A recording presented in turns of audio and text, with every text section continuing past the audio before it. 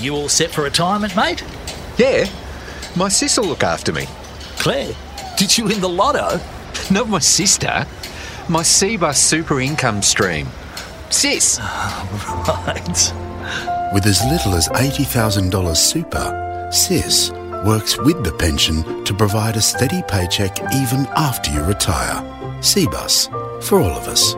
To consider if CBUS is right for you, go to cbussuper.com.au for a PDF. I had to go about it, write it out and find it myself. And there's some stories I can tell you.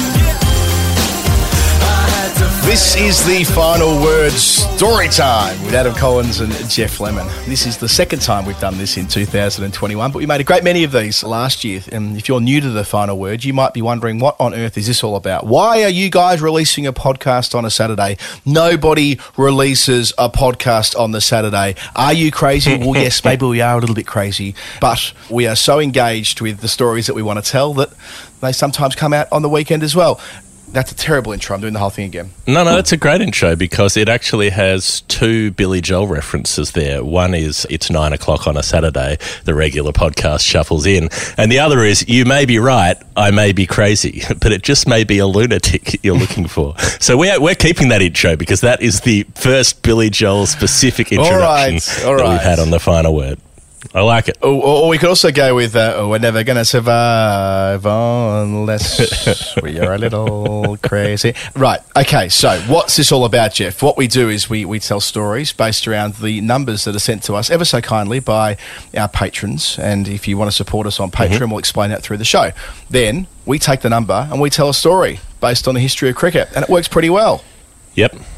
It does work pretty well, and it's called Storytime, and it's based on the game of Nerd Pledge, which is the numbers game. But what we're going to do today is things a little bit differently. We're not going to do any new Nerd Pledge numbers because we have a large number of numbers that we haven't properly solved yet. We're completists on Nerd Pledge, so if we don't get the number right, we like to come back and do it again. And given we've had a bit of a Storytime break over December, we've got a lot of numbers from previous shows that we haven't done. So this is the clean-up ep. This is the mopping up operation, as it were, where we'll go through and have our last crack at some numbers that we haven't got. Look, if we don't get them by now, as Ricky Gervais saying, if you don't know me by now, you will never, ever, ever know me. So we may be giving up, waving the white flag. But I think before we do that, before we get into Nerd Pledge per se, there's another segment of the show sometimes, and this is called Julio Pledge, because not everybody who subscribes to support the show does it with a nerd number. Not everyone's a nerd. Some are Julios, and some say, I'm not messing about with this number business. I'm just giving you a straight couple of bucks, $3, $5, whatever it might be. And we love and appreciate our Julios as well. So I just want to front and center the Julios for the start of this show. Okay. And instead of starting with Nerd Pledge, we'll start with Julio Pledge. Does that work? Can we do it? I think it does. And again, the reason we're going into what this is all about, maybe we need to explain Julios as well. We picked up a number of new listeners to the Final Word over the last few weeks after our India dailies. In fact, it feels quite weird that we're not talking about the Australia-India Test Series. I've only just calmed down from our recordings earlier in the week from the Gabba. I'm now in Melbourne. You're still in Brisbane as we put this to the recorder at the very least. So what is a Julio, Jeff? Because I'm going to work on the assumption that that's a very 90s Australian cricketing reference, and it may not be in the hitting zone of some of our listeners. It is. One of the gifts, the varied in quality gifts that Shane Warne left to the world was the division of Australian cricketers into nerds and Julios. Now, I don't know if it's sort of me and Julio down by the schoolyard or whatever it may be, but nerds and Julios, that was the split. And so the people who are really into their numbers, they're our nerd pledges. They're the ones who say, you know, they've got a real thing about the number 687 and they want us to figure out what it is. Well, Julios, well, they ain't got time for that. They're like, here's $2, take it or leave it. And we will take it and we will appreciate it. Yeah, so throughout the course of the 90s, when you joined the Australian team, you were put into one camp or the other. You were a nerd or you were a Julio. And I always found some of the categories that players were put into quite curious, but Steve Waugh's diaries used to go into some depth around this, and the 99 World Cup, the famous underarm Damien Fleming run out to get Australia through to the final. The idea came from a night of bowling, 10-pin bowling, where it was nerds against Julios, and I suppose it came to broader public awareness around that. So that's the idea, and our Julios, as you explained, are not messing around. So, Jeff, why don't I read out our Julios, one after another, and you can tell us where they fit in. Well, what I try to do with the Julios, because I don't have a number to work with and I don't know anything about them, I just try to make things up entirely based on their names, about who they might be, what they might be up to, and so on and so forth. All right, so Peter Pohlman. Peter Pohlman, now this is quite a sexy name, really. The Pole Man. He's sort of halfway between the Pool Man, but also the Pole Man. If you see where I'm going. Hi, Peter, the Pole Man, ready to serve. And so I think that really speaks for itself, to be honest. Trent Grimes, brother of Frank. Yeah, no, Trent Grimes, I like to think of Trent Grimes as the disgruntled brother of Grimes, the artist who has married Elon Musk, who's just like, every time he turns on the internet, Trent Grimes is like, oh, for fuck's sake, what did he put up now? You know, and he's always like, he's on the phone to mum and dad once a week being like, can you believe she married this dickhead? Like, you know, the sad billionaire. Like, Jesus Christ. And it's going to be really awkward at Christmas because Trent's a no-nonsense bloke. Trent Grimes, you know, doesn't muck around. And every time he's got a great little or however you pronounce the name, he's just had it up to here, Trent Grimes. Andy Slee. Andy Slee, for some reason, every time I read Andy Slee's name, I think of Andy Serkis, who played Gollum in the Lord of the Rings movies, mostly on motion sensors. Like, the whole role was just him having motion sensors strapped all over his body, but he still had to move in that extremely creepy way. So I'm sorry, Andy, you're probably not as creepy as Gollum, but for some reason, it was a tour de force as far as the performance goes, the voice and the movement, you know, to act that well without ever actually being personally on screen yourself. Andy Serkis, a remarkable performance. I always think of Andy Lee as opposed to Andy Slee when his name comes up in our inbox. Anyway, I do. Who often well, is the that's man more who, like... That's more crickety. And Andy Lee's like wearing a tuxedo and stuff, you know, so that's a much more smooth end of the spectrum. Yeah, and also often wearing the Australian tracksuit or the Melbourne Stars tracksuit, telling jokes and doing other things like that. Tom Fisher. Tom Fisher, the Fisher King, as Tom is known around town. People stop and salute as the king goes by, often wearing the blue feathers of a kingfisher in the band of his hat, just as a little tip to the name. When he tips his hat, he tips his crown to you as well, the Fisher King. And the cousin of the principal, Don Fisher, of course, as well. Can never forget. George Randall, who may or may not be a relation to Derek. Well, that's what I'm thinking. Derek Randall features prominently on this week's Storytime, as in fact Derek Randall is featured on almost every Storytime because the centenary test of 1977 comes up all the time. Yep. So George Randall needs nothing else but to be part of the general Randall fest, the Randall love that rolls through the Final Word week to week. Adam Towns, as Winnie comes and joins me. Oh, Winnie's coming in to join you. Just Well, crawled into where I'm recording. Adam could not have picked a better time to be on the show because we just had the Billy Joel intro, and when I read that name, all I hear is, and we're living here in Adam Towns. Because they're closing all the factories down.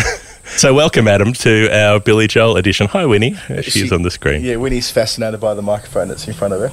All good. She can have a play with that. If you've been watching the India Daily, she now knows her way around a microphone. Sian Seymour.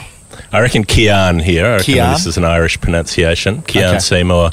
Well, we do have a little bit of Irish cricket and a bit of Irish national politics on the show today. Constitutional forms of government, or I'm not entirely sure how that's pronounced. But yeah, Kian is going to be well placed as a former advisor to the Irish president, and with a lot to say on EU, the transition, the soft border between Northern Ireland and Ireland, the subsequent concerns that have been rolling through UK politics for many years, and I'm sure Kian will have ears very closely tuned to what we've got on the show today. Winnie's blowing you a kiss through the screen, Jeff, which is quite cute as well. It's a new way of communicating. Adrian Sams, next up. There's only one thing you can think of when you see Adrian's name pop up. Adrian! Adrian! Which was in many ways the Stella of the 80s. You know, in the 50s, Streetcar Named Desire, it was Stella! And then Sylvester Stallone said, we're updating this. This has got to come into the modern age. Adrian! And that's how it works. James Jury. Now, I think we've had James Jury before. But this is an easy one for you. I know as soon as you see Jamie Dury's name pop up on the screen, you get excited. Suddenly it's the 1990s again. Suddenly that glass ceiling that existed between manpower involvement and hosting quality television shows was shattered by Jamie Dury, naked and covered in grease, just smashed through it and slithered through the hole. Incredible work. And I'm sure James Dury has had this his whole life. But yes, as I've said on the show many times before, my name is Jeff Lemon, so I get to make the boring jokes about your names because I know what it's like. Next is Stephen Jones, who might be the Member of Parliament, possibly. Maybe not. Either way, he's certainly a nerd pledger. No, he's a Julio pledger, better still. I like this as a double act because Stephen Jones is followed by Mirage Vora. And Stephen Jones, I think if you had to pick a really basic sort of, I guess, Anglo/Welsh, maybe fairly uninteresting name from our cultural perspective, Stephen Jones would be the name given to the spy character in some novel from Britain, and Mirage Vora would be who Stephen was meeting up with in Budapest to get the microfilm that was concealed inside an antique pocket watch, to get back across the border into Austria or whatever it may have been. So Stephen and Mirage are they're twinned forever in that narrative. Isaac Hemming. Isaac, almost an AFL player. Isaac Heaney, Sydney Swans, runs around in the forward pocket, if I'm not mistaken.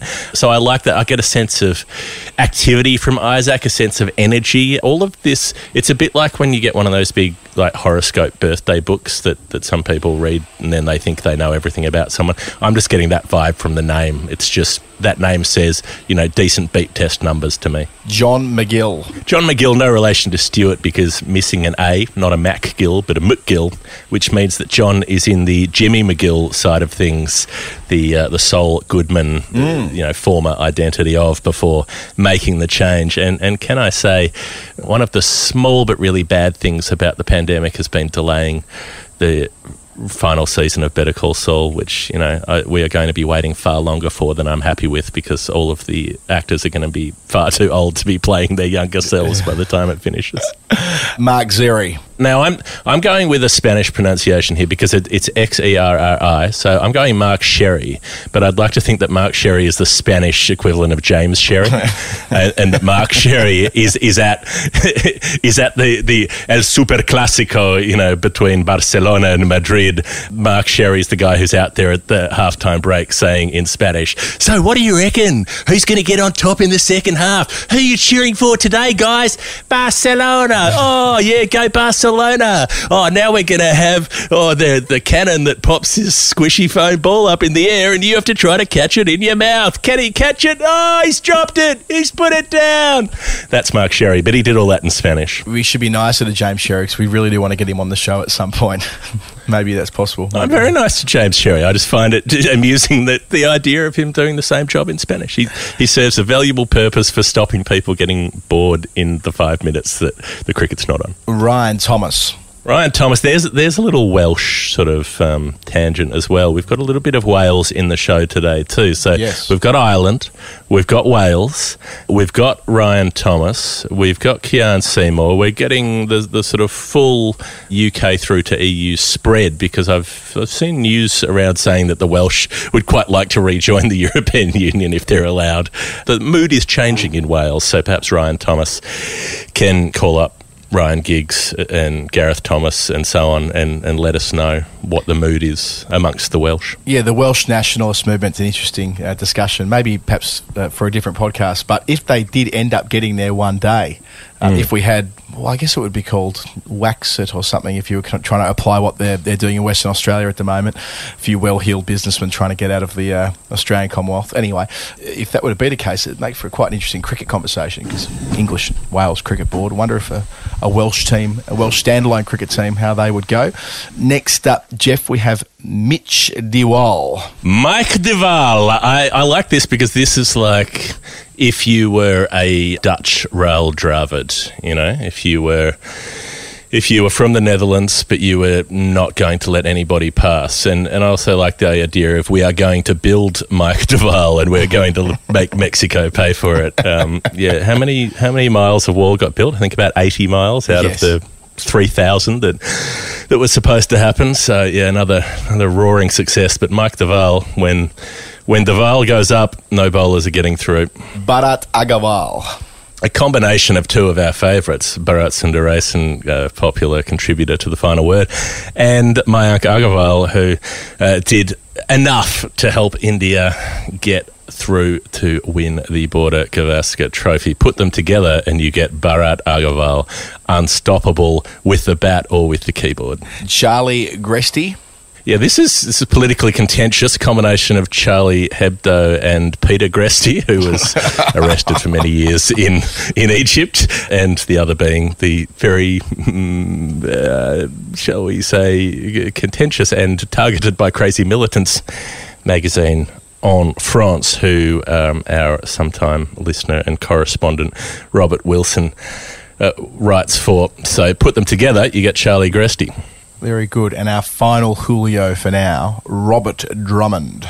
Yeah, it was strange that you get a golf shop that signs up to the Final Word, but Drummond Golf, you see them everywhere, and I'm just assuming that Robert Drummond is the man behind the swing, as it were. You know, watch your swing. Is that what's Jim Maxwell's line about? Trust your swing. Trust your swing. Trust your swing. That's the Robert Drummond line. And I like to think about the sort of mafiosi shenanigans that would go on behind the scenes to become a kingpin of golf, you know, because it would be a vicious and brutal industry. And when you're the El Capo of the golf world, you know how to swing a club.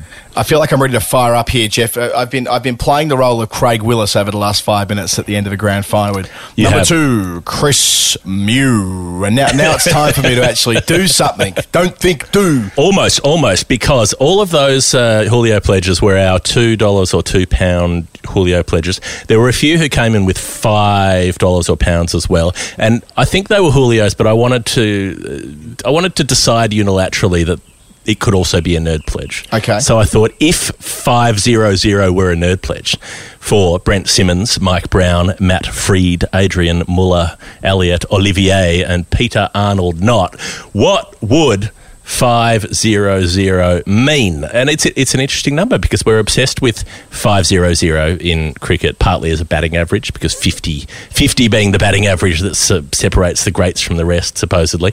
Also 500 wickets. You would remember the craze when Courtney Walsh was closing on 500 wickets, the first bowler to get near it, when he was seemingly ancient and creaking and struggling up to the crease and bowling about 30 k's slower than at his peak and still being clever with the ball, and got to 519 in the end. I'm pretty sure it was, against South Africa in the West Indies, and was still knocking over the likes of Jacques Kallis and so on in his last series, and that was a big moment. The 50 as a test average is an interesting one because, you know, anyone who averages under 50, people tend to look at them and say, oh, yeah, they're not that good. There are only 42 players in Test history who averaged over 50, you know, who played more than the requisite 20 innings. So nobody averages 50. It's not a thing that's done.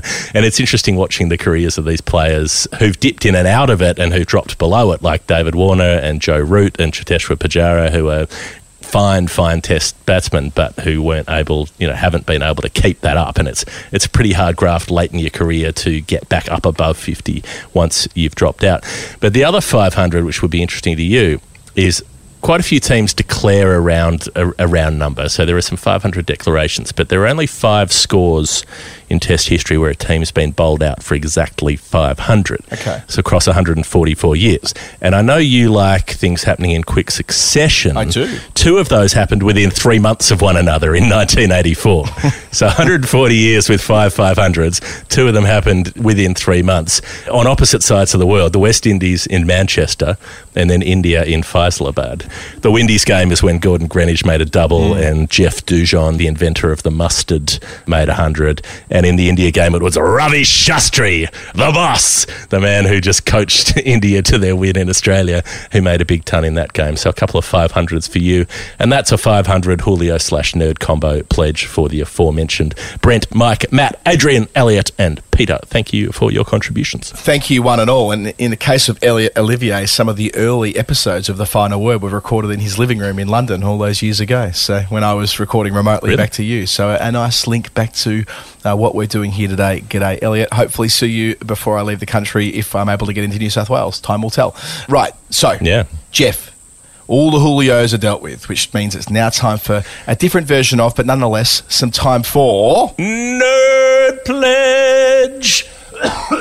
Oh, that nearly killed me. I'm having my customary health collapse at the end of a large series. Here's what I forgot to mention about Ryan Thomas, our Julio pledger. I knew I had something and I just blathered about Wales for a while. But Ryan Thomas, newly subscribed as a Julio, solved a clue on his first step up to the plate.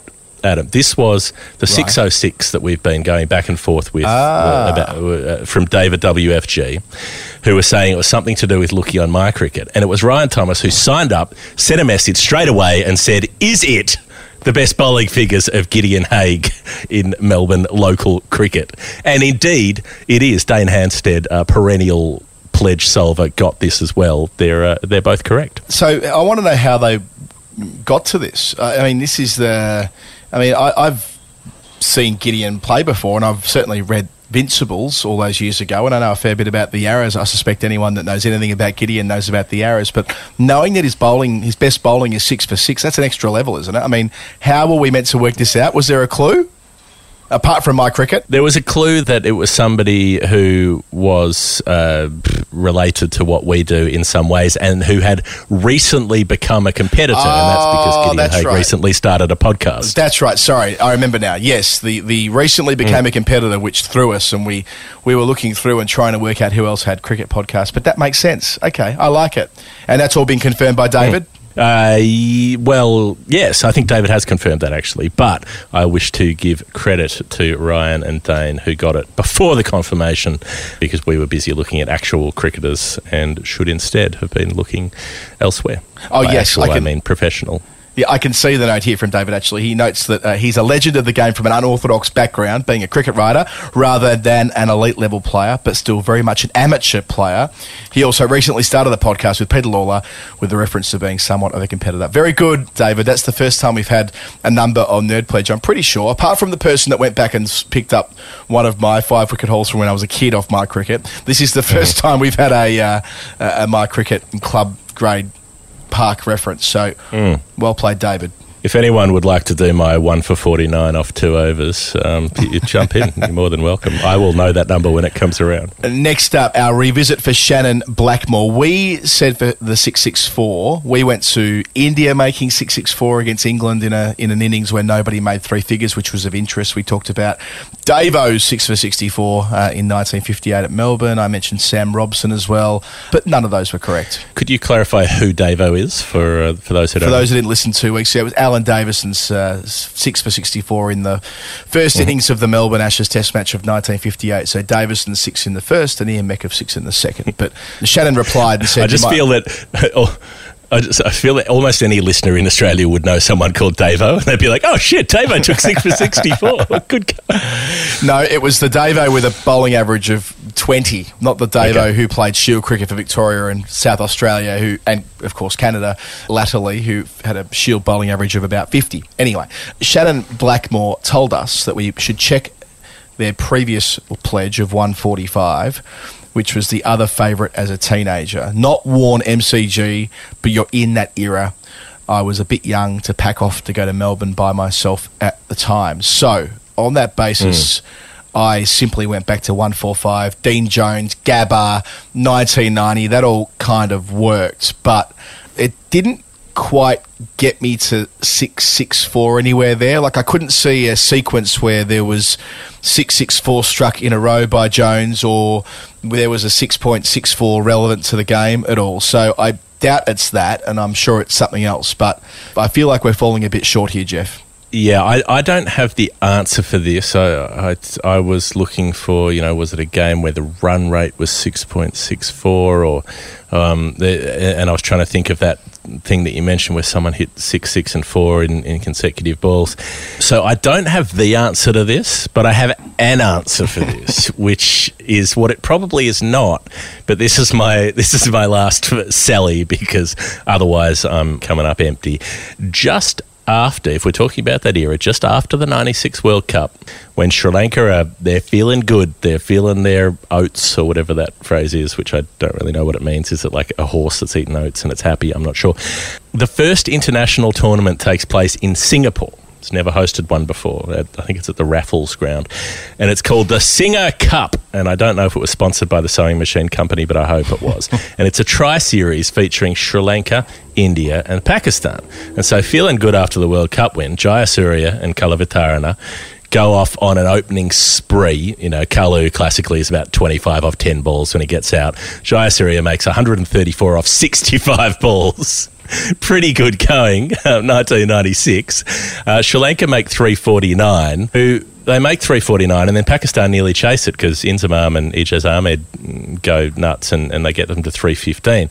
And why is that relevant to 664? Because if you add the match aggregate, it's the only one-day international in history where 664 runs were made on the day at the Singer Cup in Singapore. So if that's not your answer, Shannon, it should be. Yeah, that's all I have to say about that. Yeah, well, given there's a reference to Warne and the MCG in the era, it's almost certainly not that, but hey, it's a good answer anyway. So, Shannon, please tell us what 664 means in the DMs during the week. Next up, George Norman. We've had about 3 goes around on this. It's not Betty Wilson for 102. It's not Elise Perry for 102. It's a recently retired international player, Jeff, and it's a straight 102. There's no other tricks to it. It's simply that. Yeah, George said it's a score and it's a women's cricket score, as we work through various things in recent weeks. But lately, George said it was a recently retired international player of whom the only one to qualify under that criteria is Charlotte Edwards, the recent England skipper, who got 102 twice in ODI cricket, both against South Africa, Taunton in 1997 and then East London in South Africa in 2004. It's an interesting pair of games because the first time South Africa, not a strong team in the 90s, they unexpectedly chase England's 253, which was a very big score in women's ODIs at the time, and they chased it 8 down and had a disciplined bowling performance as well. And then the second time around, South Africa bowled 41 extras on the day, including 30 wides. So that time England make 280 instead of 240, 250 odd, and South Africa get nowhere near it. So that's the tale of Charlotte Edwards' 2 102s. And aside from that, I don't have anything else, George. So if it's not that, let us know what it is. No, I like it. That seems to tally for mine. Jeremy Burke's 600. We had quite the frolic on this on Storytime when sitting on the balcony here a couple of weeks ago. The clue was that it's a leg spinner. If you want to hear more about that clue, you'll have to listen to the episode because there's far too much detail there. But, Jeff, you got close. It was like, where in the world is Carmen Sandiego, that clue. It took us on a tour of, I had to work out who 7 different leg spinners were. I got 6 of them. The problem is I still can't work out who the last one is. There's some story here that I don't know where Jeremy says an Australian leg spinner who is famous for one ball only delivered when on tour, and I don't know that story and I can't find it. So it means I don't have the piece that I need to solve the rest of it. But the point is to add up the test wickets of all of those players. But considering I don't know who the last player is, I can't do it. The number was 600. A couple of suggestions from our listeners. Tim Minchin, not that Tim Minchin, was suggesting that Anil Kumble, being the leg spinner who got to 600 wickets, might have had something to do with it, although the rest were all Australian leg spinners. Dane Hansted came back to an Australian leg spinner we've heard about on the show before, Frank Ward, the knife in the back of Clary Grimmett, whose test batting average was 600. 6 on the dot. But how that gets from Jeremy's clues to 600, I do not know. And so I think we're raising the white flag. We are France in the April of 1940 on this clue. And if someone can solve it for us, or if Jeremy wants to finish it off for us, please do, because we're at the end of our rope. Yeah, so other Australian leg spinners who had one ball they were really known for on tour. I mean, I was thinking like Tim Zura with his leg breaks on the 93 tour, but it's not one ball, it's one game against Essex. No. You know, it's not sort of one of the mystery spinners, Jack Iverson or Johnny Gleeson either, because, I mean, you wouldn't call them leg spinners, and in the case of Iverson, he didn't play overseas. He only played those 5 test matches in Australia. And it's not Shane Warne, which we've established with Jeremy. It's not the Gatting ball, which is, one ball that a spinner's famous for. But, as to who else it is. We'll find out. Elliot Diamond, 195. We sent this back over to the crowd. Now, the original clue was that it's a true great of Australian domestic cricket, but not necessarily referring to their primary skill late in their career. So we had Ilya Andrews suggesting Steve Waugh's 195 ODI wickets, which was a very, very good shout. But Elliot went on to add that he's mentioned this player on Twitter a couple of times over the years, and he holds a soft spot in Elliot's heart. He remembers a performance in about 2014 where he was in absolutely ripping nick, often an underrated player, I reckon. And the additional clue was that he's played all three formats for Australia. So initially I was down a rabbit warren around Nick Maddinson, who's played all three formats. I think he's played a one-day international, but I thought Maddo, because he'd made 195 in a day for Victoria, opening the batting a couple of years ago. But that was totally wrong because, that's his primary skill. Cameron White, however, ding, ding, ding, ding, ding, he picked up 195 first-class wickets at an average of 41. He's right. He's a true great of state cricket. I'm still trying to find the video of his first wicket from Robalinda. So I was pretty invested in the Cameron White story early on because he played for Dandenong, a year older than me. I saw him play a number of times when we were younger. When he was principally a leg spinner, he took a hat-trick for Dandenong at one point. I think he took 6 for 4 or something when he was about 16 years old, and a couple of months later he was playing for Victoria as a 17-year-old against New South Wales in a Shield game, and his first wicket was that of Michael Bevan with a gorgeous little wrong and caught the outside edge and was taken at slip. He was batting like 9 or even possibly 10 in that game. So he was very much Victoria's spinner, second spinner. John Davison, who we've already mentioned in the show today, was the main spinner in that season, but the season of 2000-2001. But he took 6 for 66. It was his best first-class figures. That was against West Australia in 2003. I remember that well. It was my first week of university, my O week, and it was during the World Cup, actually, and I went down to the G to watch that Shield game, as I did all Shield games at the time, and watched Cameron White take 6 for 66 on the first day. It was all pretty exciting, but in the end, I suppose his leg spin was exposed in 2008 as not being quite of that standard. When he was picked for the Test team, took 5 wickets in India at an average of 68, and barely bowled after that really at all for Victoria. He was pinched. He'd bring himself on very rarely, so his career did take a shift about 5 or 6 years in, because before that he was as much a spinner as he was a batsman, but he did still take 195 first-class wickets, and that is almost certainly the answer for Elliot Diamond. Jeff? You've seen your O face, now let's see your O week. Thank you, Elliot. That is the number, I am confident. Cam again, not Cameron White again, but this is the name of our next Nerd Pledger. Cam again, the $1.73 that we were looking at. Adam was looking at Septimus Kinnear, one of Adam's dusty old bastards who he digs up from cricket history, who, players who didn't play a lot and are lesser known way back in time. We learned a bit more about Septimus Kinnear during the week, because Septimus was not the answer. That was the cap number of Septimus Kinnear. Cam replied to say that it's a team score in the first international match I ever attended. But before we get to that, Patrick Rogers, who loves to dig up some cricket history, sent us some more Septimus Kinnear information, including confirming my guess that he was the 7th child, Septimus being 7th. That was true. Who says Latin is a dead language, says Pat. He was the 7th of 13. Blimey. 13! Can you imagine? You've got one. Imagine just turning yourselves into a constant baby conveyor belt for 20 years to crank out 13 kids. Yeah, Jesus I'd rather Christ. not. It should be all the socks in a row on the line, just be baby after baby, just pumping food into them and hosing out the muck. Pat goes on to say his father was a commercial traveller for the Pickwick Brewery. When Septimus played his one test, he opened with Jack Hobbs, was dropped for his poor fielding at the age of 40.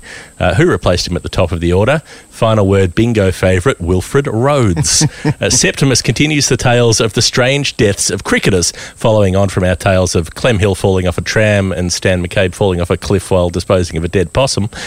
Septimus died while cycling on his way home from playing golf in 1928. At 57, he was the youngest of the 1911 County Championship Warwickshire team to die. A remarkably long-lived bunch of men, according to David Frith. Thank you, Patrick. So that was the 173. You've been doing some more work on this, Adam. Where'd you get to? Well, there were two noteworthy 173s in the late 90s that Australia kind of chased down. Well, the obvious one is Michael Bevan, Made in Heaven. New Year's Day, 1996, so 25 years ago, earlier this month, last ball.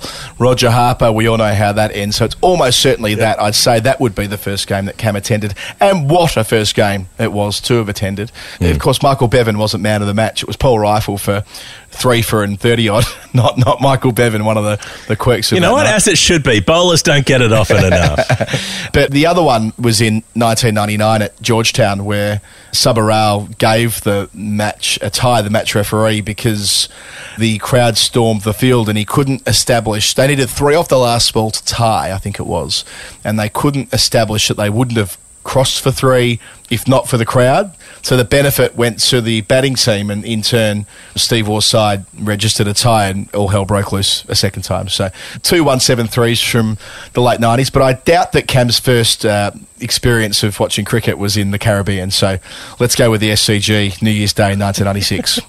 In Georgetown, Guyana. Yeah, probably unlikely at that stage, I would have thought. Our next one was Adam Jones's $6.30. I was looking at the figures of Hugh Trumbull, because the hint was it was an old spinner. Adam sent us back some correspondence. Adam, why don't you be Adam? Yes, I will be Adam. He said, my old spinner wasn't as old as yours. In fact, he's very much still with us and involved in the game. Born in Mumbai. He was in upper 6th, though, year 13 at school when Adam started senior school. He played Test cricket, but it isn't a Test cricket number. Adam's thinking of a good new category, though, Australian performances in losing Ashes matches. I just wish there were more examples. Jeff, I was on the way to getting this right before I pulled out, but you've nailed it. Yes, Min Patel is where this ends up with, who was born in Mumbai and played for England. He was one of that run of England players in the early 90s and sort of mid-90s and early 2000s, where there were quite a few Asian players who got very cursory goes in the Test team around that time. The left-arm spinner who played a couple of Test matches when Phil Tufnell was out of the team, but it didn't get much of a chance. On debut, he bowled 10 overs in the match because they were playing on a seamer. And then his only wicket came in his second Test at Trent Bridge. This is quite interesting. He got Sanjay Manjrekar out for 53. Oh, good. So the one Test wicket that Min Patel got was Manjrekar.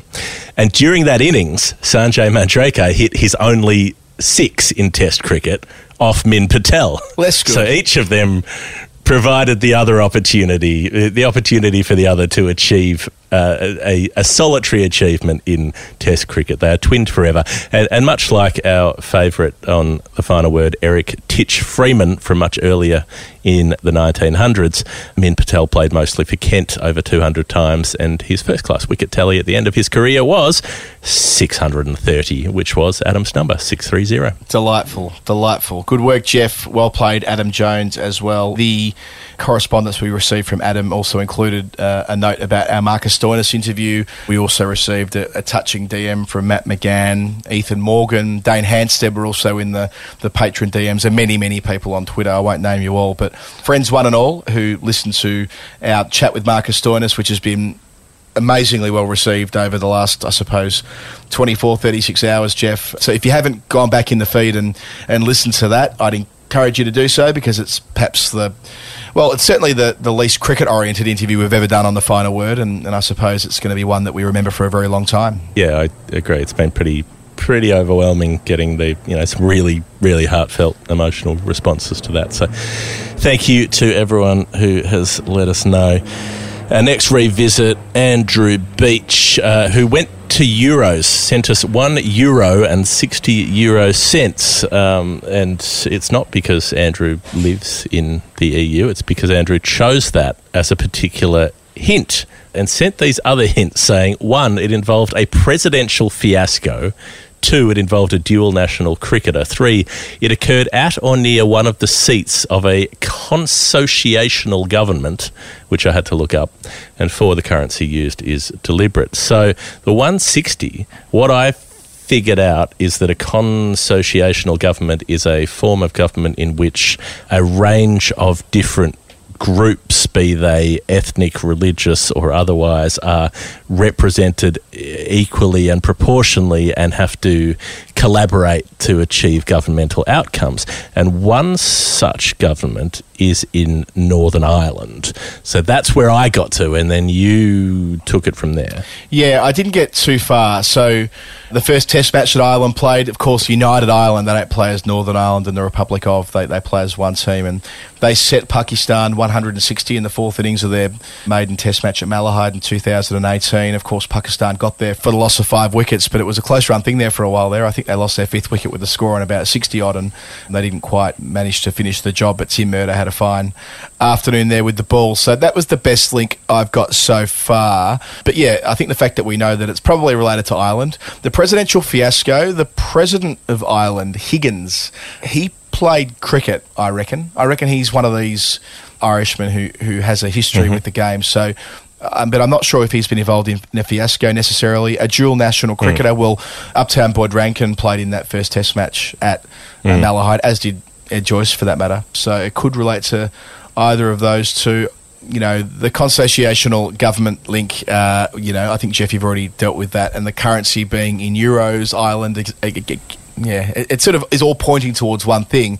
I just wouldn't have a clue. And I think, Jeff, on the basis that we've been kept at bay with that clue, and it's a very, very good clue, Andrew, I think you are indeed our CBus Super Performer of the Week, Jeffrey. Oh, fair enough. Why not throw that to Andrew? Don't give us clues we can't solve. You're just going to encourage that. There's no more of that. CBus would like us to let you know that if you're looking to increase your average in retirement, you can check out CBus today, cbussuper.com.au.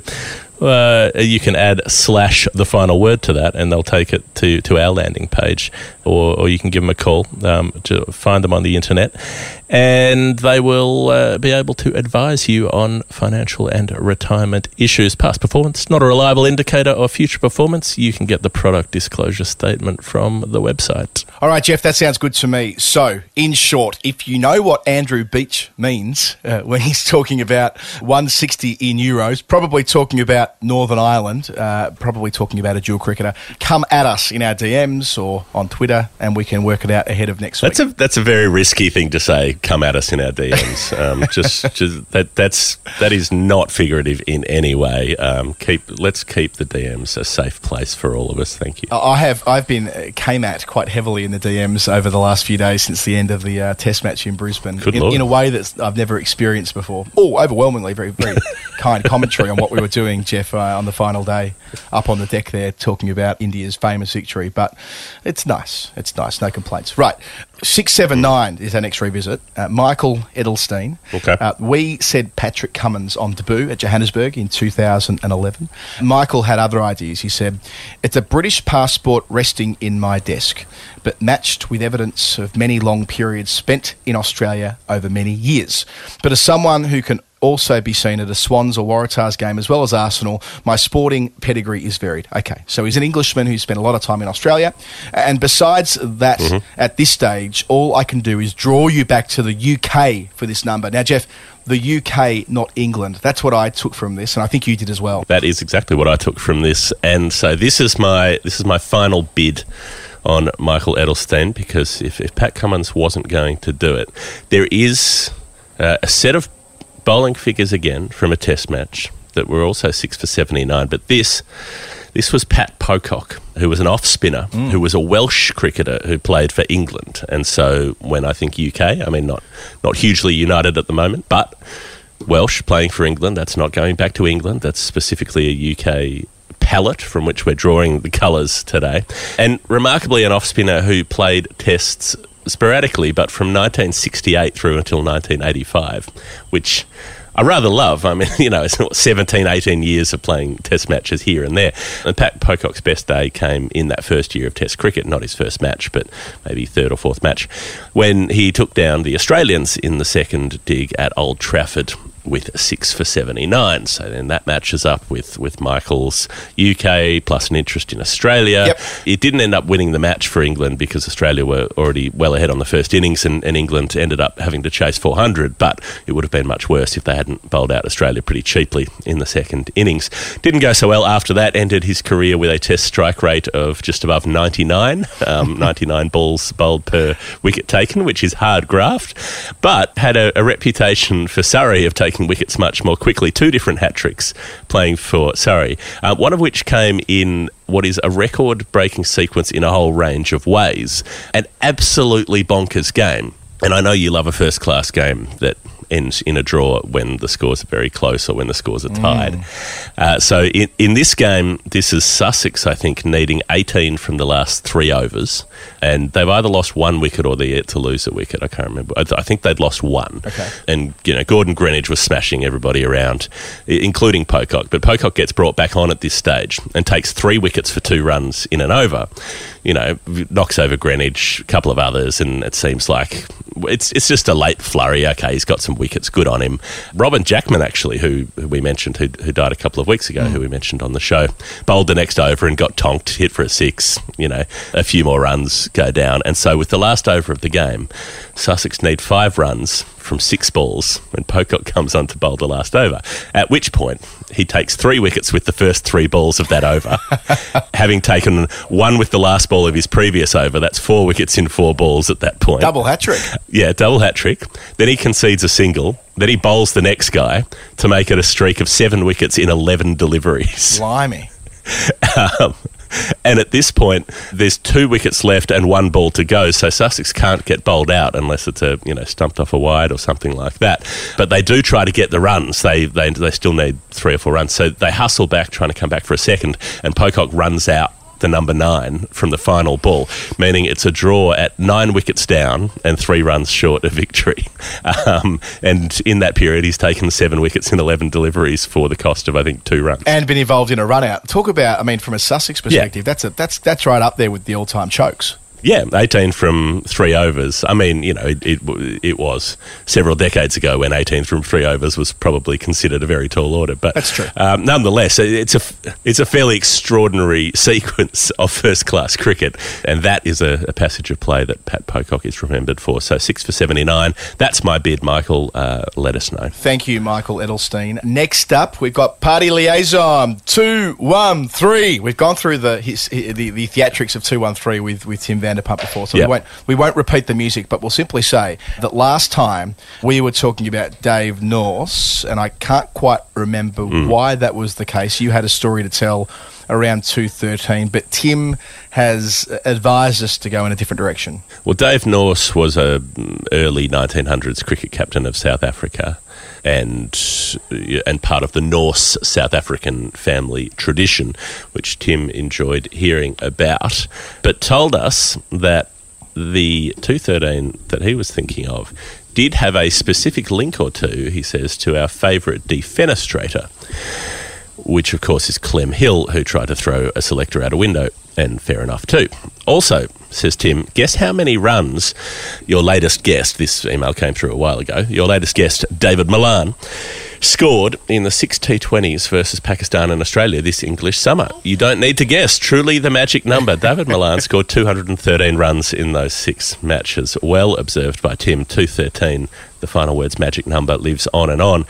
In terms of how it links to Clem Hill, Tim, I've run the stats, I've read the books. I can't confidently say what this is, but we've had a few goes at it. So this is my final bid here. Is there are 2 things I've noticed. One is the more straightforward one, that Clem Hill made 17,213 first-class runs. Very good. So there is a 213 in there. And the second one, a link to Clem Hill. If you want some tenuous final word story time bullshit, this is going to be right up there with some of the best, I think. Clem Hill came from Adelaide, played in Adelaide, had a big moustache. Clem Hill, at one point, held the world record for test runs, and not surprising because he made several thousand test runs. I mean, he played, 59 matches, I think, from memory, when, people didn't play a lot of test cricket, and he played for a long time. And he claimed the world record for test runs in 1903 by going to, this is from memory, I think it was 1,931 runs was the record at the time, held by... Who was it held by, Adam? That's a good question. God, I think we did this, Charlie, didn't we? We went through and worked out... It was an English... I'm going to take that on notice. It wasn't Charlie McCartney. No, that's not quite going to line up. But, so 1903, the leading... We've done this too, that's annoying. No, but it's a name like that. Oh, God, it's just slipped my... Okay. Archie McLaren. That's why I was thinking Charlie McCartney, because it was something. Archie McLaren. Yes. The English skipper at the time. Clem Hill took the runs tally off him and made in excess of 3,000 test runs from memory. Anyway, took that record in 1903. Now, just over a century later, 102 years, 101 and a half years later, Brian Lara took the world record for test runs from Alan Border. And Brian Lara did this at the Adelaide Oval, where Clem Hill played all of his Shield cricket for South Australia. And when Brian Lara levelled Alan Border for test runs, it was during Lara's big score at the Oval in 05? 05, yep. And he drew level with Border for test runs on 11,000, whatever it was, when Lara's score for the innings reached 213. His 213th run was the record-equalling run to share it with Alan Border on Clem Hill's home ground at the Adelaide Oval, a previous holder of the world record. Very good. That's my bit. Well, I think if you're looking at tenuous, final word nonsense, Tim, party liaison Vanderpump, enjoys that. So I'm not going to rule it out. And we've had a few pops at this, Tim, so let us know. Are we anywhere near it? Has Jeff completely missed the mark? We want to know. We want to find out. Next up, Michelle Garland, 362. Now, we mentioned Headingley, and Michelle said, well, no, not Headingley, but it's a game that Ben Stokes was involved in. There's only one other game that I can identify where 362 was a team score where Ben Stokes has played for England, and that was in the Manchester Test match of 2017, where Stokes played and made 58 and 23.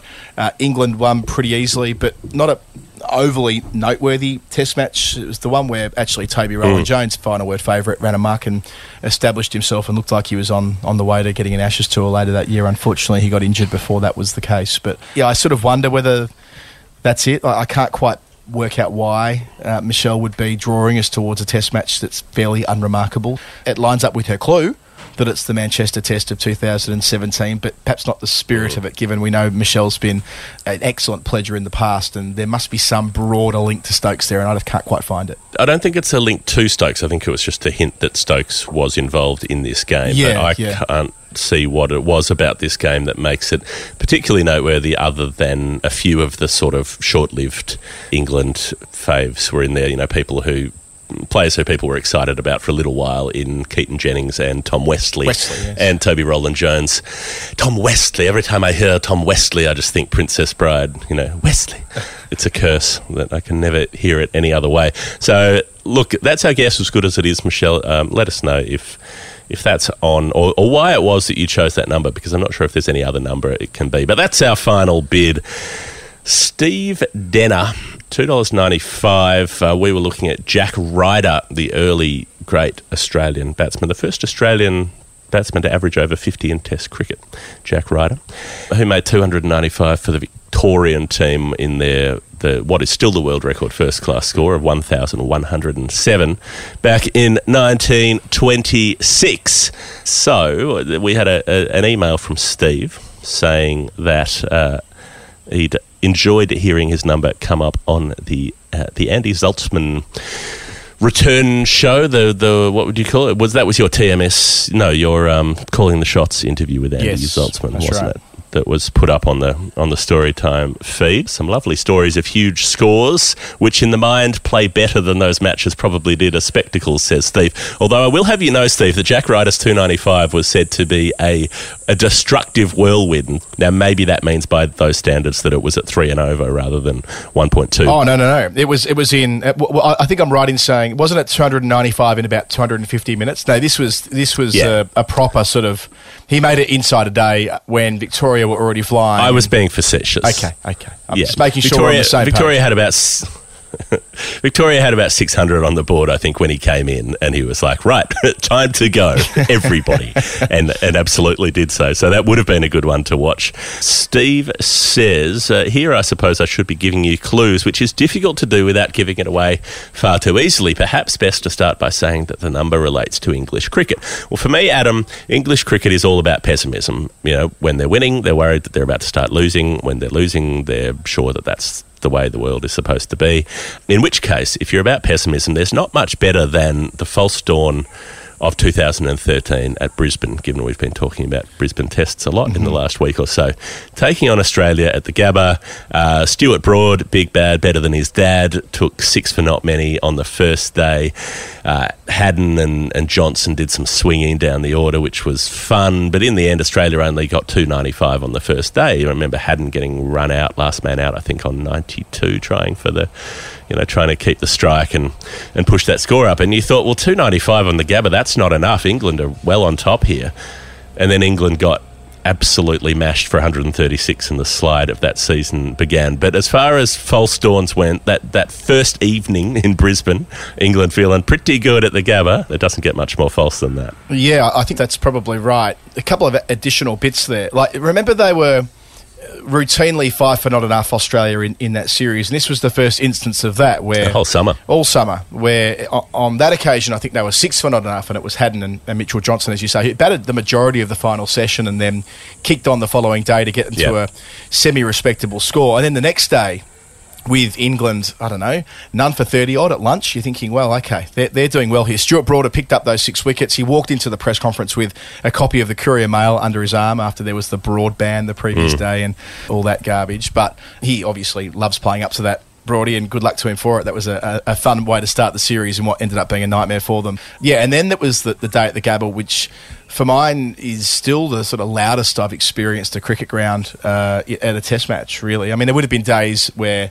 there'd been one moment where it was very loud, but that middle session where, Johnson gets into it big time, Nathan Lyon takes wickets with consecutive deliveries, and England are pretty much bowled out in one session. That was exhilarating stuff. It was moody as well. You were there, Jeff, in the press box. I was in the outer, but it was the sort of cloud had set in above the Gabba. It was steamy, sweaty, all the things that Brisbane do well, apart from the sun. It was just it was thick cloud, and it suited Australia's bowlers so well. And that was the beginning of a pretty brutal summer for England, but at least they had the first day with Broad 6 wickets. We didn't even know each other then.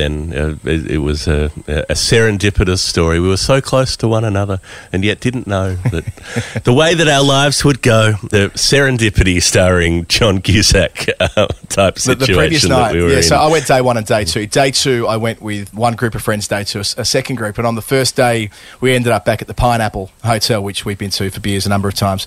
And we spotted Stewie Lowe at the bar, former St Kilda forward from the 90s.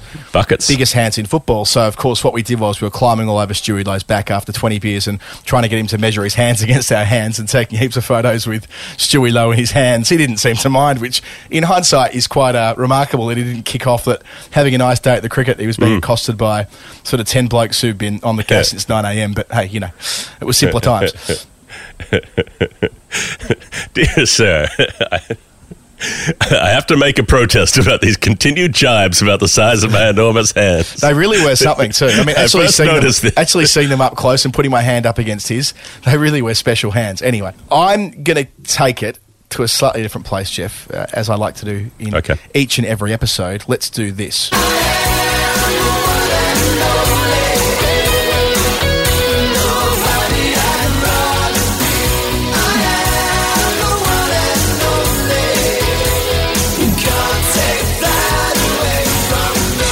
Yes, Jeff, for Jim Parks Jr. is the one and only. He's a dusty old bastard. He was the 295th English Test cricketer, and I like his story, and I thought it was worth telling. He was having a relatively normal one as far as English all-rounders are concerned. After debuting for Sussex in 1927, he ticked over. Occasionally he'd take, 60 or 70 wickets in a season with his slow right-arm medium pace. Occasionally he might make 1,000 runs in a season, but he wasn't sort of a dominant all-rounder doing the double, pressing for national selection.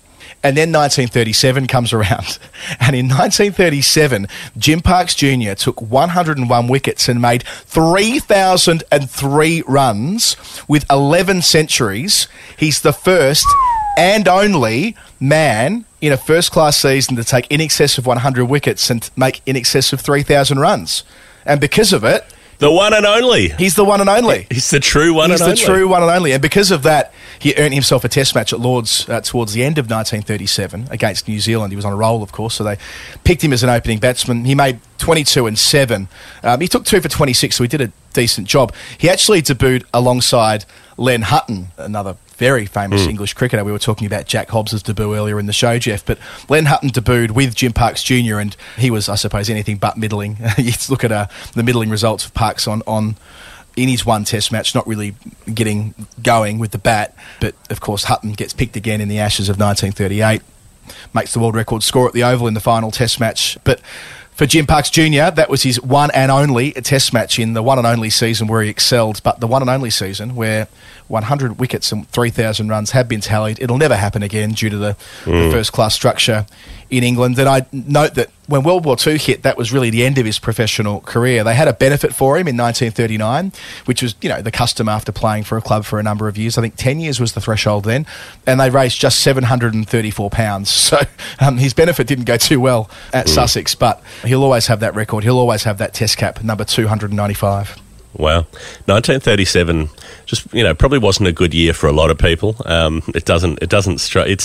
It's in the middle. It's like the episode in a series where you know that like shit's about to kick off in the next step, and so you just feel nervous in advance. You're like, ooh, 1937, yeah. Things are about to get hairy. Yeah, not a great year for many people. Not a great year for the Czechoslovakians especially. I think they had a pretty rough run of it. Sudetenland was up for grabs. I say up for grabs. Not so much up for grabs as given away around then. But anyway, that's another podcast altogether. Well, we could just Dan Carlin it and just like wander off to a 3.5-hour European history podcast. We could do an episode about the Great Appeasement. That's next on the final word. Yeah. I could brush up on it. I've got the background. I can tell you a lot about the decline in Japanese merchant shipping from 1941 to 43. That was one of my specialist areas. In the face of the American submarine attack, after they broke the codes, and the Japanese refused to admit that they could have broken the codes because that would be a loss of face.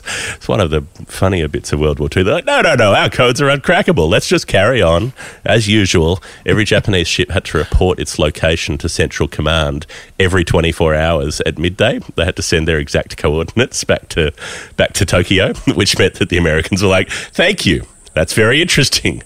We know where all your ships are once a day, and now we will sink them all. That reminds me of that Frontline episode where Mike Moore has been faxing the run sheet from Frontline through to Channel 9 each day, where it's picked up by Glenn Ridge at the other end and takes it and uses it to beat them every night. That's a pretty... I think that's the second time that's come up on the show in about 3 months. Okay, as I was saying it, I realised that I said it. That's on one of the... I think that's on Netflix at the moment. I popped a couple of eps on for rates the other week, and it holds up. It holds up. So if you're from England and you don't know what Frontline is, it's kind of like Drop the Dead Donkey, but an Australian version of it. Also, Glenridge sounds like it could be something, a conflict in the Ardennes during the big push against the German Armoured Division, the Battle of Glenridge, when the Americans under Patton are pushing forward. Yeah, look, the Battle of Glen Close came later. Both a suburban cul-de-sac and an Academy Award-winning actress. Glenn Gary, Glenn Ross. Just 4 dudes sitting around having a drink. So that's 295 all that relates to. That was Steve Denner. Let us know how we've gone or how we've not gone, as it were. 187 is Simon Old Trafford, friend of the show. We love corresponding with Simon. I said, I think, Shikhar Dhawan on debut back in 2013. Simon replied that he enjoyed hearing about that, and it's a beautiful connection, he says, to his previous number, because his innings lasted 174 deliveries, i.e., Derek Randall Centenary Test, which Simon Trafford has Wow. pledged in the past. So it's almost perfect. However, that was not the intended innings. There's a strong connection, though, to D.W. Randall at a domestic level. Jeff, I think we have got this one. So very briefly, because we talk about the Centenary Test a lot, I will briefly explain that, which is that in 1977, 100 years after the first Test match, they play a test in which Australia set England just over 450 odd in the second innings. The fourth innings in the chase. And England, for quite a long while, look like they're going to make it because Derek Randall makes this 174 and just goes after the bowling, goes after Lilly, gets hit in the head, keeps hooking him, all the rest of it. And it's a really thrilling chase, and it ends up falling 45 runs short. And so that's why people are excited by the Centenary Test, and also because the margin of victory ends up being the same as the margin in the first Test match in 1877, which is 45 runs. So people talk about it for that reason. If we were looking at Simon's number 187 and wanted to link it to the Centenary Test, not that that's what his clue suggests necessarily, but if you wanted to, it is relevant and interesting. Well, it's not relevant, but it is interesting that in that test, Rod Marsh beat the world record for wicket-keeping dismissals, going past Wally Grout. And what was the world record for wicket-keeping dismissals, I hear you ask? 187 wicket-keeping dismissals that Rod Marsh went out. Also, when setting that target of 463, Rod Marsh was key in setting that target because Rod Marsh made 100 after Australia were in a bit of trouble early. His best Test innings. In trouble for? Oh, all out in the His first best innings for made a ton. 130 something, 140 maybe, Australia all out. Then England are all out for 95, famously. Then in the second innings, Rod Marsh was just outstanding. His best innings for Australia. But when Rod Marsh comes into bat, the score was 5 for 187. 187. So he went past 187 and he came in at 187. But in terms of what Simon's number actually is, here's my bid. At domestic level, Derek Randall played for Nottingham. And a few months after the Centenary Test came the 1977 Ashes. And in the third Test at Trent Bridge, Jeff Boycott gets recalled to the team after sulking for 3 years and refusing to play because the wallpaper wasn't the right colour or whatever it was. And Boycott comes in to replace Dennis Amos, who hasn't made any runs. And Boycott's 37 years old at the time, and people are, sceptical as to whether he's still got it. And so they're playing at Trent Bridge at Nottingham's home ground, and he runs out the hometown boy Derek Randall on 13. And Boycott is still out there, so he has to make amends, and he does that by making a century. He makes 107, and then he makes 80 not out in a moderate run chase, and cumulatively in the match he makes 187 runs. And so that is a connection to Derek Randall at domestic level, as Simon said. That also relates to another number, 187 total in the third Test. Jeff Boycott. Yeah, I'll have that famous Nottinghamshire player Test at Trent Bridge, a famous moment of commentary as well. I think we used this in Calling the Shots, or if we didn't, we were certainly going to. Richie Benno's on the tools for BBC for television during that Test match, and he says, "Oh, what a tragedy," or something like that, when Boycott, I can't stress the shithousery from Boycott here. He pushes straight back to the bowler and charges down the track. And Randall, of course, is going back to his own ground at the non-striker's end because the ball's been pushed to the bowler. Thus, he's trying not to get run out.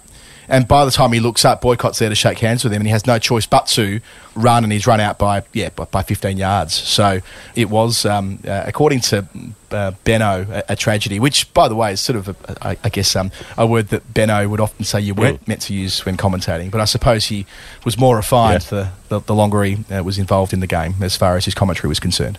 Yes, maybe in 1977 he was still learning the ropes and regretted his decision of words later. But yes, that is interesting. If you were D.W. Randall, you might have considered just staying put. Like, no, sorry, I'm here. I was here first. Get your own ground. All right, that's the 187. Will Cuxton's $7.97. We were looking at sequences. We were looking at... So Will said that this number refers to a freak occurrence and a particular achievement that happened consecutively. And I was looking at Jack Fingleton making, 400s in consecutive innings and averaging 79.7 in a season in the mid-30s. And that was not it. The achievement we're referring to is more recent, says Will. And I'm deeply frustrated that this is not 795 rather than 797 because it's so nearly Chris Rogers. You would remember in 2015 I was pumping up the fact that Chris Rogers was on the brink of setting a world record, which was the only Test batsman to make 7 consecutive dismissed scores between 50 and 100. And he had 6 in a row, and I really wanted the 7th. And he got it. And it was at Cardiff. And and he got it. He got to 95 and he got out. And I was the only person who was happy to, well, aside from England supporters, to see him get out for 95 because I didn't want him to ruin it by making 100. And so I have some glimmer of hope that maybe Will misremembered the 95 as a 97 because 7 in a row and the last one was 95. If this number was 795, it would ally perfectly. But it's not. It's 797. And so then also when in Will's clue, when he says a freak occurrence, he puts freak in inverted commas. So that made me think, is there an Ian Harvey link? And while I was researching Ian Harvey, I found a different guy called Ian Harvey who does fundraising by running marathons and once did a fundraising run of 7 marathons in 7 states in 7 days, which is called the 777, but not the 797. So I don't know. What do you got? Well, I'd love it to be Ian Harvey, a big influence on a lot of players when I was a kid due to the way he did things differently, throwing with both hands, at the back of the hand, slower ball, smashing the ball a mile, all the rest. Saw his maiden first-class 100, actually, at the MCG in early 96. I was there at the bottom of the southern stand watching Victoria play. In fact, I've been doing a fielding drill on the ground during the lunch break with my cricket team. and Matthew Elliott made his first double ton and Ian Harvey his first century. Anyway, digression. 797. I ended up in Sri Lanka for this one. Now, I don't think it's right, but I think it's noteworthy all the same. So Murali takes 7 for 97 against South Africa at Colombo in 2006. Sri Lanka actually won that test by 1 wicket. It's an incredible finish. Murali's the last man out, the 9th man out, and then they get over the line. But in terms of sequences, so 7 for 97, classic test match finish. The next week, the next test, that's where Jayawardena makes his 374, Kumar Sangakkara 287 in a partnership of 624. After they were 2 for 14 early, and they go on to make 5 for 756, which is obviously a massive score. Not their highest in Test cricket. They made in excess of 900 when Jayasuriya made his triple. But nevertheless, 2 noteworthy moments in Test cricket in consecutive matches. But statistically, Jeff, I don't necessarily think the correlation is strong enough there to warrant Will Cuxon pulling it out. There's nothing really that gives me that belief. Murali does take 10 wickets in that test though, so he goes from taking 7 for in one and 10 in the next. I don't know. It's probably not there, but it was worth going back and seeing 2 eventful test matches in 2 weeks back in 2006. I enjoyed hearing about them. Will, unless by some very small chance, because I believe in you, unless you've got the Chris Rogers number just ever so slightly wrong, we're stumped. We're out of ideas. We give in. We wave the white flag. France 1940 once again. Let us know what your solution is because we got nothing else at this point. Shall we have a little breather and then run through the rest of what we've got to get through? Sounds good to me.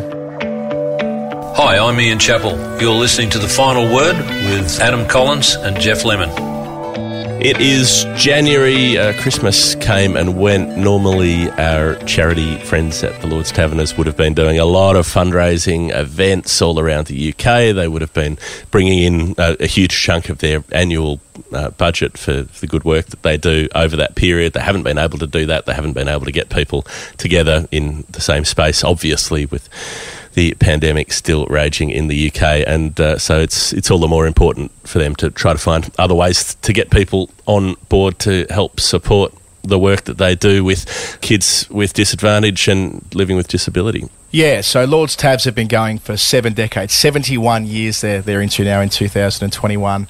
And the work that they do is vital with so many different groups in the community, and 2020 made it that much harder to do their important fundraising work. But it doesn't mean it stops. It doesn't mean that just because we're in the middle of a global pandemic, the work they do is any less important. It's just that the fundraising mission becomes all the more important. So what we've been doing on The Final Word over a number of months now is raising awareness to the work they do and explaining that the equation is pretty simple when you drill down a bit. The cost of 1 coffee per month ensures that a child in disadvantage or with disability can access and attend a program for an entire year. So it's not huge sums of money to make a huge difference for an individual out there who really can do with the fine work the Lord's Taverners have been doing over such a long period of time. Yeah, so £3 a month or $5 a month, roughly, depending which country you're in, and that can help the Taverners cricket programs that help their participants with isolation and loneliness by providing opportunities for them to meet friends, get socially engaged, develop their personal skills, get more confidence, and just try to help prepare these kids who are starting from a setback position to be able to get a decent boost to get ahead in life.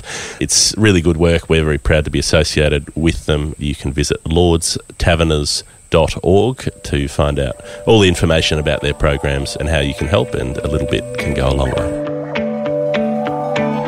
Hi, my name's Kate Cross, and you're listening to The Final Word with Adam and Jeff. This is The Final Word Story Time. Adam Collins and Jeff Lemon. We have some correct answers to come back to. So, as it would suggest, we like to get told when we've got things right. We like to put a full stop on the story when it's been going for a while. Take, for example, Christopher Byrne. You like validation. Well, Christopher Byrne, we had to go back and forth with a few times to work out that his 221 was about the scoreboard at the SCG World Cup 1992. Chris replied saying we were spot on. It was a travesty. One he cheered in the middle of the night at the time, and not that it mattered at the end, but somebody much more learned than I could certainly do an interesting program on the history of ODI adjustments for weather delays. So that's when South Africa needed, I can't remember anymore, was it 22 off 13 balls, which became 22 off one ball. And anyway, England make the World Cup final on account of that quirk. That's where we get net run rate from, which provides another quirk in 1999 during the World Cup semi-final. So it seemed to follow cricket for a while there, but we've ironed out those kinks now, I reckon. So thank you, Christopher Byrne. If anyone is going to make a documentary program on the history of ODI adjustments for weather delays, I'm looking at him right now. your next major investment, Daniel Norcross collab, could definitely be on something as niche as that. I could see it. I could hear it already. Yes, that's not an unreasonable conclusion. Jeff, next up is Danny McGee. If it isn't my old friend Danny McGee with a leg for an arm and an arm for a knee, 1917 was his number. We said Athers and McGrath, and we were spot on. Yes, it was Michael Atherton getting out 19 times in 17 test matches to Glenn McGrath, which was one of the all-time great clues, really, to position the numbers in that way. And I think I'd said at the time that if it was not that, I would eat somebody else's hat because I don't own any hats. Danny McGee said, ding, ding, ding, the hats of Australia are safe for now. Which I particularly like because it made their choice, exactly. We'll have the same frontline references and the same snappy Tom bits. What was it that a glimpse into the life the way it is when Adam and I were staying together in Brisbane during the test, I started for some unknown reason singing the theme song to the Pick a Part car parts service that advertised on TV in the 90s, and Adam immediately started singing along to something that I could safely tip he would not have heard in about 25 years, but, you know, pick a part, pick a part, pick a part, pick a part. Don't leave that and car then he immediately just rattled off. Yeah, come to pick a part where everything's cheap. But he rattled off the whole thing. You know, second-hand parts for second-hand cars, from a door to a wheel to a bumper bar. Bumper bar. Yeah, I mean, I think the pause was really important because that was, you know, they left space for that internal rhyme from a door to a wheel to a bumper bar. That's style points. That's not just your average car part rap. That's like, you know, there's some definite delivery stuff there. That's riding the beat.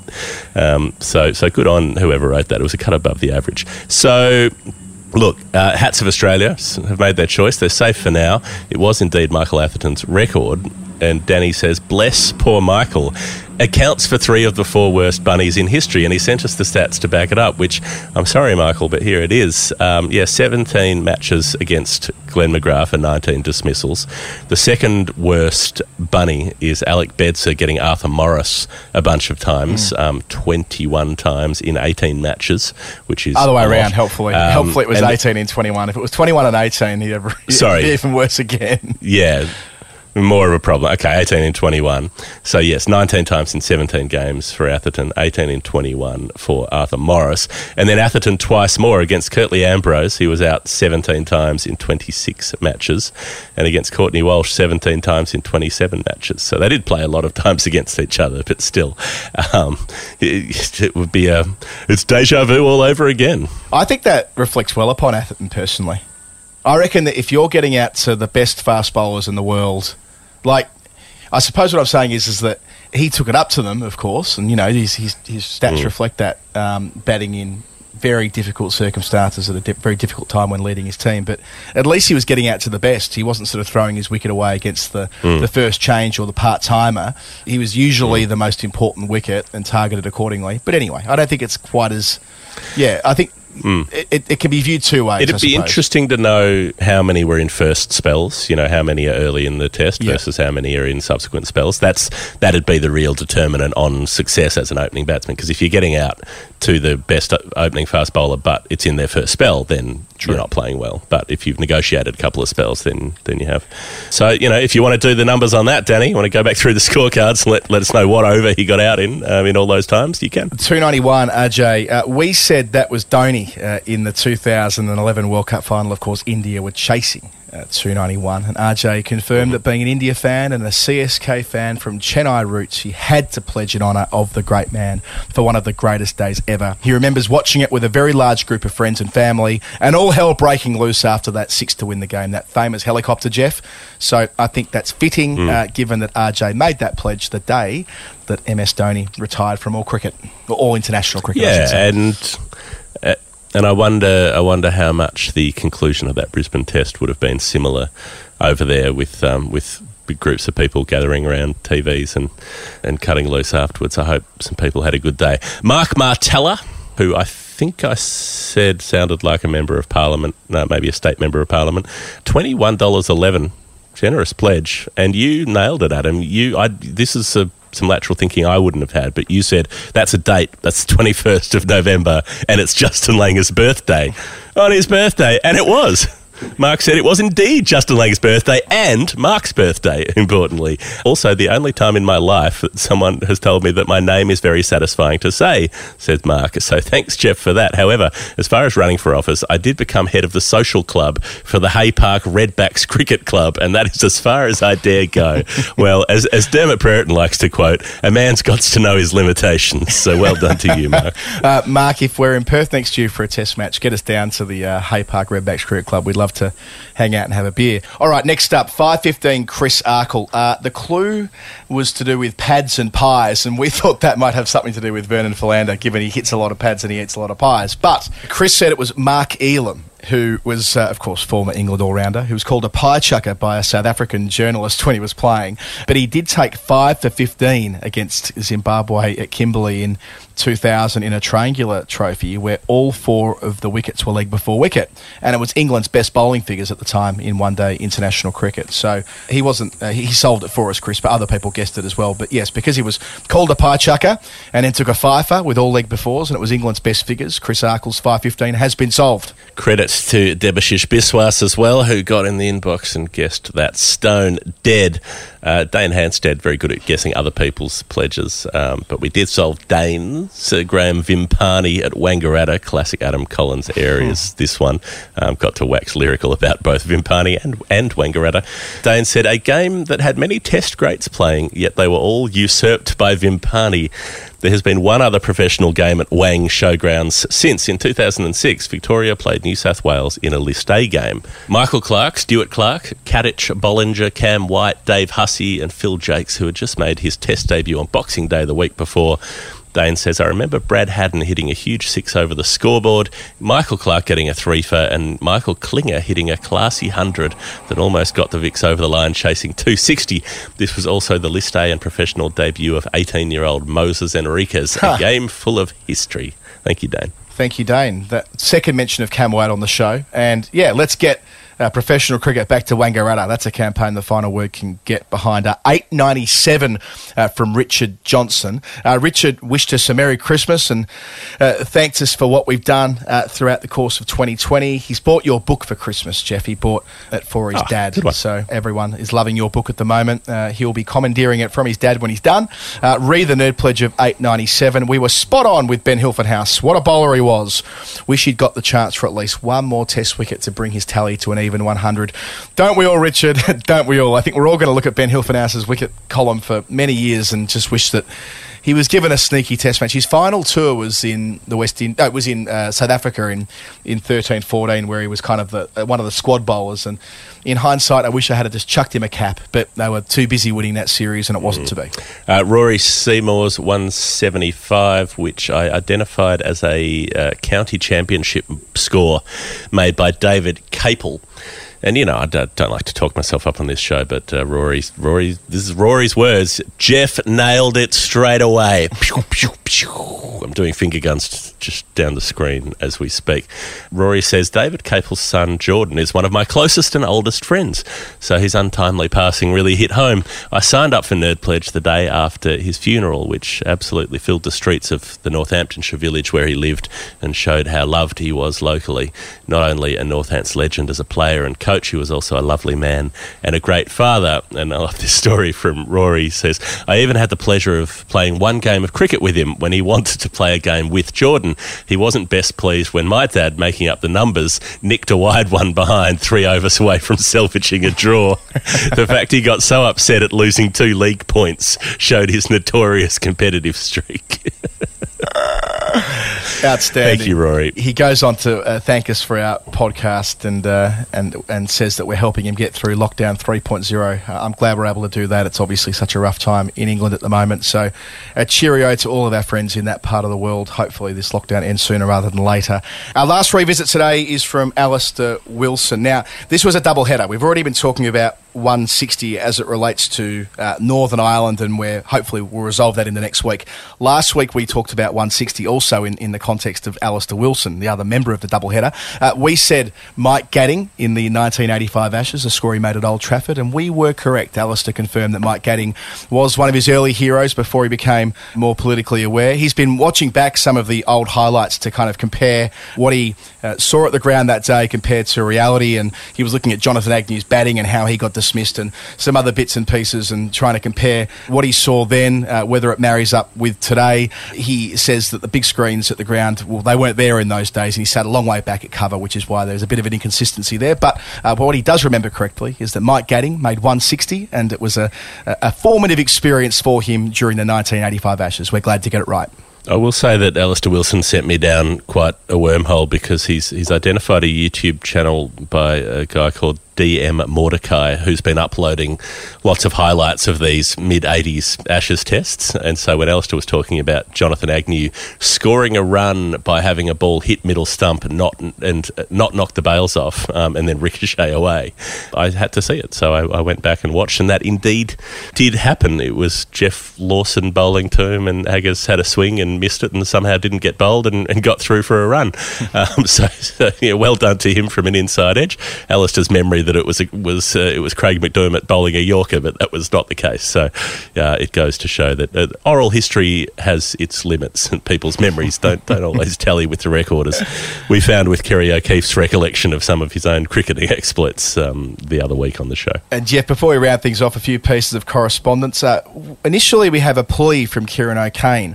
So Kieran's explaining that he's lived in Germany for the last couple of years and was watching England's test matches on a friend's Sky UK account. But an unintended consequence of Brexit is that UK TV providers no longer let you use their apps in the EU, so he's suddenly screwed.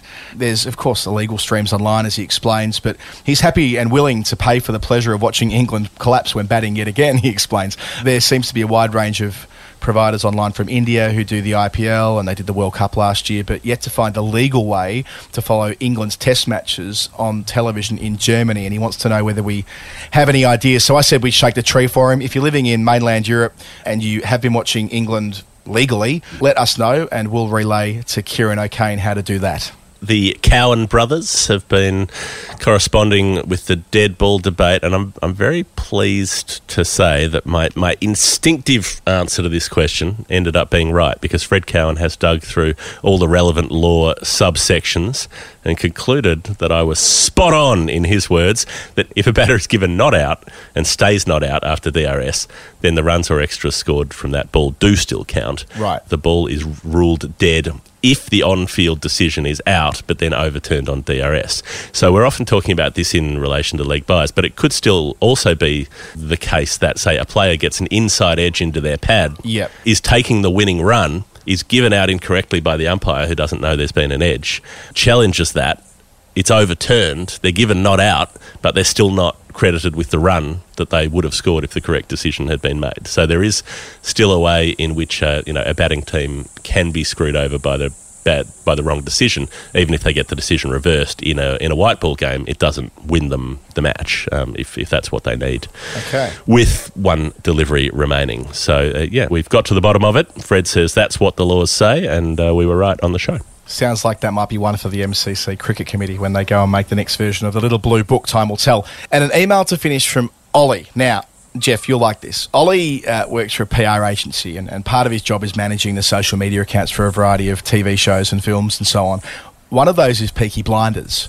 As, of course, we've seen in the last few weeks, Shane Warne's been talking about Peaky Blinders a number of times per day on Fox because he's wearing the flat cap. He's the first person to ever wear a flat cap, you see. So because he's the first person to ever wear a flat cap, it's got to be talked about every day, and I suppose the only cultural reference point is a TV show that most people have been watching over the last 6 years. He might have been binging it during lockdown, I'm not sure. But nonetheless, there's been a lot of conversation about Peaky Blinders and the flat cap, because he's the first person to ever wear a flat cap. So yeah, well, when you get a thing, it's like at high school when you see one of your contemporaries decide that this is going to be my thing now. I'm gonna be the guy who wears a fedora. I'm the fedora guy. That's my thing. Or I'm going to be the guy who's like super into MMA and talks about it every day, or whatever it might be. So yeah, he's got a thing now, and that's good. It's good to be distinctive as the champion 708 wicket holder. So Ollie, listener to the show, has been essentially corresponding with Shane Warne through the Peaky Blinders social media accounts, because it keeps coming up in all of the posts. So he's quite enjoyed that as now a part of his. Yeah, he said his favourite thing appears to be, this is Warne leaving a line of heart emojis as a comment. In this strange turn of events, I'm now interacting with him on a semi-regular basis, albeit behind the mask of a social media account for a TV show. I'm not sure how I could have ever begun to explain this to my younger self, but I'm sure he would have been thrilled. Well, Ollie, we're thrilled for you. And he finishes off by saying, it's not quite Sachin, it's your birthday, but nevertheless, I'll keep my eyes peeled and let you know how this develops. I'm tipping, Ollie, it's going to develop for quite some time. So enjoy it, embrace it, and keep us posted. Well, what happens in the DMs stays in the DMs. That's my fundamental position on it. But we have talked about what can happen in the DMs earlier in the show today. So tread carefully, Ollie, and carry a big stick. It's time for us to say goodbye on Story Time for another week. In future episodes, now the Test Series is over and we have just a little bit more time back than we've had over the last month, we'll be continuing to roll out our Calling the Shots full interviews on the back of Story Time app. So that will be coming as of next Saturday, Sunday, whenever we get around to recording Story Time number 33. But for Story Time number 32, that's it. If you've enjoyed the tales we've told today and you want to get in on the act, patreon.com/The Final Word. You can find us on all the other platforms, Twitter, Facebook, Instagram as well. If you're not following us there, that'd be lovely. If you've been enjoying what we're doing on YouTube, or you're new to the show via what we've done on YouTube, that's going to continue to be a part of what we do over, well, hopefully a long time into the future. So find us there, Final Word Cricket at YouTube.